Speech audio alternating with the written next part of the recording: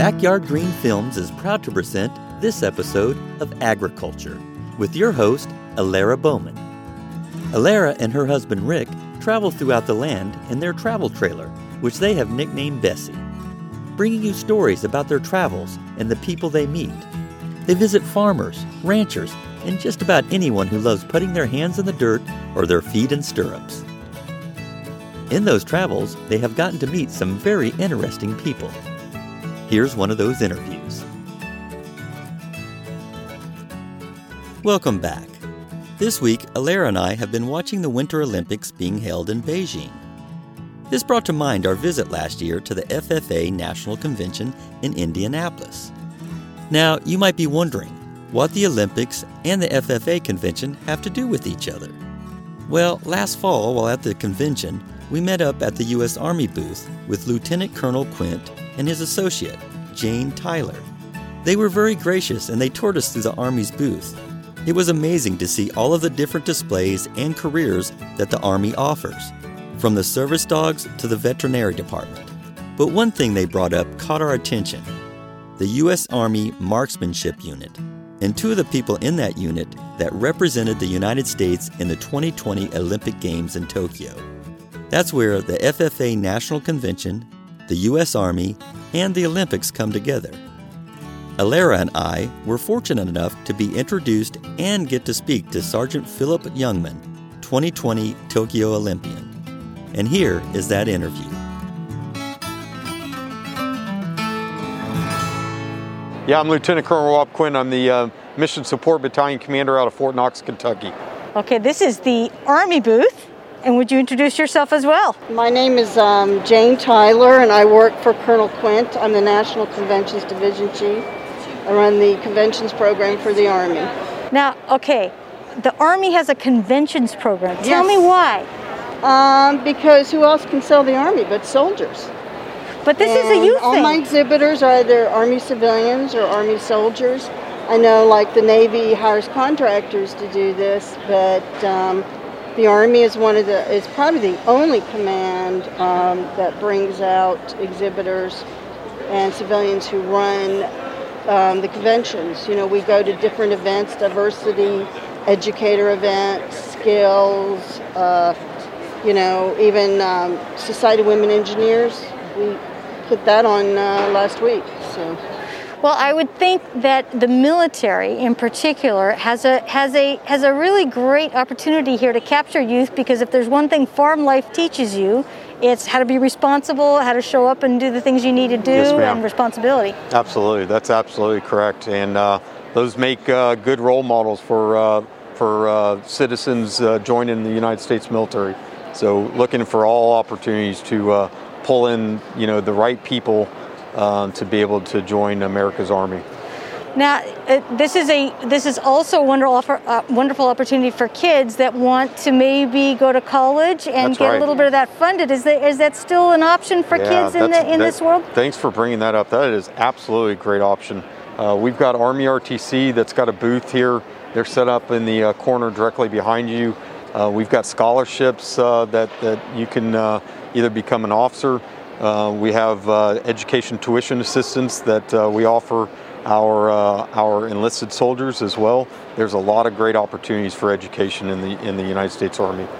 Now, it's not just about the tanks, even though, if I'm not mistaken, the cavalry was more of a land-based military, correct? Yeah, so there's combat is only a small portion of what the Army does. There's a lot of nation building, cooperation efforts, civil affairs. Yep, There's a lot.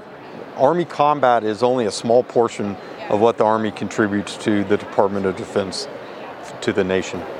Now, I'm going to use the phrase, the Army marches on its stomach. Yes, ma'am. So I would think that agriculture is also extremely important from the nation-building perspective and from the independence of the Army itself. The food and the infrastructure is super important with our food supply. Yes, ma'am. Yeah, absolutely. Yeah, I agree. It's again, we're looking for all the right American, civilians to join the Army. What FFA provides us is those individuals that you just explained that've got the right background They know how to take care of themselves. They know how to take care of the community. And those are the perfect role models that we're looking for joining the United States Army. So there are actually animals involved in the Army. Tell me a little bit about what animals you have here, or what types of animal concepts you have here. Yeah, no, great. We've got the military working dog out of Fort Knox. We brought up, the kennel master brought up from Fort Knox. It's a drug dog. They call it a NDD, a narcotics detector dog, that we'll have on 2 displays each day. For the entire visit or entire convention, just showcasing what the military police provides as far as detector dogs. One of the small opportunities that the military, the Army has for animals, displaying animals. But it's a really important one because it also highlights that it's not just about technology. The dogs, the nose of a dog is more advanced in many ways than some of our technologies out there. Yes, ma'am. And Washington, D.C. just launched a beautiful memorial in dedication to all the military police working dogs that have worked throughout World War I, into Vietnam, into Afghanistan. I'm very partial to this because we actually had Army veterinarians that was on one of our Navy ships, because they will go out and do humanitarian missions, and the vets will be there, inoculate, the hens, the chickens, the goats, and that's how we build collaboration, because we have the Coast Guard on the ships, and we also have Army veterinarians. Most of the Navy and the Air Force have a lot of food inspectors, but the Army is probably one of the only services that actually truly has veterinarians that support all of DoD, Department of Defense. Yeah, that's a really good point, that you do need veterinary services in food inspection as well as something that is literally like a dog or a horse. We're going to have them here too. Well, what else are you hoping that the kids will learn from this? The Warrior Fitness team is here. The Colonel's very proud of it. This is his one of his best companies. They compete around the world. Actually, they compete around the world. We'll be heading down. We've got 4 athletes heading down to the Rogue Invitationals in Austin on Saturday, separate from the 2 athletes that we have here now. So, and then we've got the Extreme Truck, part of our mobile exhibit company. And just to the right of that, you can't see it from here, we have our OCC chopper, that Orange County chopper built out of Army parts, grenades, rifles, headlights. It's absolutely impressive. So highly recommend you check that out before you guys leave. And you said you had an Olympic marksman here, is that correct? So he's the one wearing the white suit. Yeah, they're back there in the corner. They're part of the Army Marksmanship Unit, separate battalion from us, but same organization, Army Engagement and Marketing Engagement Brigade. So they're back here in the back right-hand corner with the AMU battalion. Wonderful. Welcome to interviewing. Absolutely. Yeah, we'll introduce you to them right after this. We would love to talk to them. Well, let's go. So I'm Sergeant Philip Youngman with the U.S. Army Marksmanship Unit. I'm also a 2020 Tokyo Olympian. 2020 Tokyo Olympic, this is an exciting year for the Olympics, wasn't it? It was, yes. I didn't know if it was ever actually going to happen, with the way that the delays were. It was canceled, then it was rescheduled, and then whenever it was rescheduled, we weren't necessarily sure whether we had made the team for the 2021 Olympics still, and we might would have to retry out. So it was a big up and down, a lot of roller coasters, and kind of scared me a little bit. But whenever I was on that plane headed that direction, I was super excited and I was ready. So did you join the Army first or go to the Olympics first? So actually, I was a competitive junior shooter before I joined. But then I joined the Army Marksmanship Unit, and they were able to take me from being a junior caliber shooter to the open level. That's great. I mean, because it is an Army type thing, shooting a weapon. But it's great that people can realize it's just fun. I mean, my family was a family that was comfortable with weaponry, but not at a large scale. It was a target shooting thing for me, and it's a really enjoyable thing, even without doing any damage to anything you happen to shoot. Right, exactly. Yeah, there are other things that you can do other than the active military work, correct? Of course, yeah. So we actually try to advertise that there's over 150 jobs in the Army, and there's more than just infantry in the Army. A lot of people, they see the commercials of all the really cool stuff that the infantry guys are using, but they don't get to see the other portions of it, which is like the medical side, or even like what we do, where we develop guns and we do lots of research. So we try to push the other things as well, just as even as those two. Multifaceted thing. So are you going to be the representation of the Army in the Olympics in the coming future? You think this is kind of your role here? Absolutely.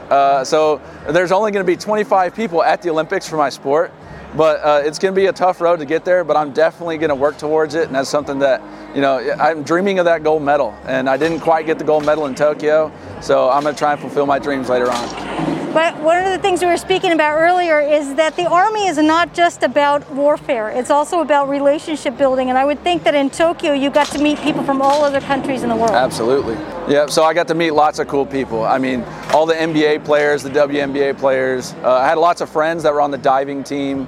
But you name the sport, I got to meet them, whether it was fencing, trampoline, gymnastics, equine. I mean, I got to meet all these guys at the opening ceremonies, and just to kind of talk with some other expert level people that are at the top of their game, and just to learn the different mechanics that they use in their sport and see if I could learn something from them to help me in my sport. It was really cool to kind of mingle amongst the group. That's interesting that you list fencing, because that was originally something that was a specific form of targeted warfare between two individuals, and yet it's a skill now that has nothing to do with what it originally did. Right. So I would think that do you call it target shooting, or what is your marksmanship, I guess? Right, so my sport is named International Skeet, so I shoot the Skeets men event, and then there's a Skeet women's event as well. So I actually did have a teammate that brought home the gold medal from Tokyo, and her and I have known each other since 2007, and for both of us to make the team for the first time in the same year, it was a lot of fun. Now, skeet I always associate with the clay pigeons, where somebody pulls That's it and correct. a little clay target goes, which is different necessarily than specific target shooting for a stationary target, right? Yes, so actually we also have a rifle and pistol team that shoots .177 pellets as well as 22, and their job is to try and hit bullseyes, so their target is not moving, but it's significantly smaller. It's so small that even some of the targets are about the size of a period in size 12 font on a piece of paper, and that's their bullseye. So they have to be very accurate from very long distances away. That's an amazing thing. It's very difficult, yes. Yeah, so it's one of those things that I'm assuming as you're young you can do it, but I'm looking at my glasses and thinking there's only so long that you can do that career in a way. But then you can also teach as you get older. Exactly, yep. So just like any sport, there's going to come a time where you start to kind of drop off in your sport. For us, that typically happens whenever your eyes start to kind of go bad. So I'm trying to get my reps in now while my eyes are fresh, I guess you could say. And once I start to get into my late 30s, early 40s, where that first little dip in vision happens, then I'll probably transition to coaching or something along those lines. Wonderful. Well, congratulations on your making it to the Olympics. That's a wonderful thank you so much. accomplishment. Yeah. Yes, absolutely. We appreciate it. If you liked our podcast, please subscribe. This is how we keep going. And please ask your friends to join us. Please also feel free to post any comments or questions to our social media sites. You can find us on Twitter, Instagram, and Facebook under Backyard Green Films. Thanks again for listening.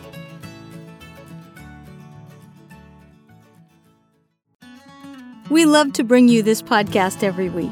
We visit places all across the country and even a few places outside the U.S. We'd love to keep doing this as long as we can, but holy cow, gas is expensive. So, we've started up a Patreon account. If you'd like to help be a part of the stories you hear, we'd love your support, feedback, and suggestions. If you'd like to make that financial support, please follow the Patreon links in our podcast intro for more information. Every little bit is another mile we can put on the road to bring you the conversations we hope you enjoy. We want to thank you for listening, and we'll see you next week. We would like to thank Lieutenant Colonel Quint, Miss Tyler, and Sergeant Youngman for speaking with us today. If you'd like to find out more information, please visit the U.S. Army and the Future Farmers of America. Also, next week, we'll be bringing you an episode from the FFA National Convention to coincide with National FFA Week. Please help support these future farmers and their dreams. Thank you again, and we'll see you next week with another adventure. You have been listening to Agriculture with your host, Alara Bowman. Please tune in for more upcoming episodes from our travels. I'm Rick Bowman, your behind-the-scenes editor. Until next time. This has been a presentation of Backyard Green Films Productions, all rights reserved. Copyright 2022.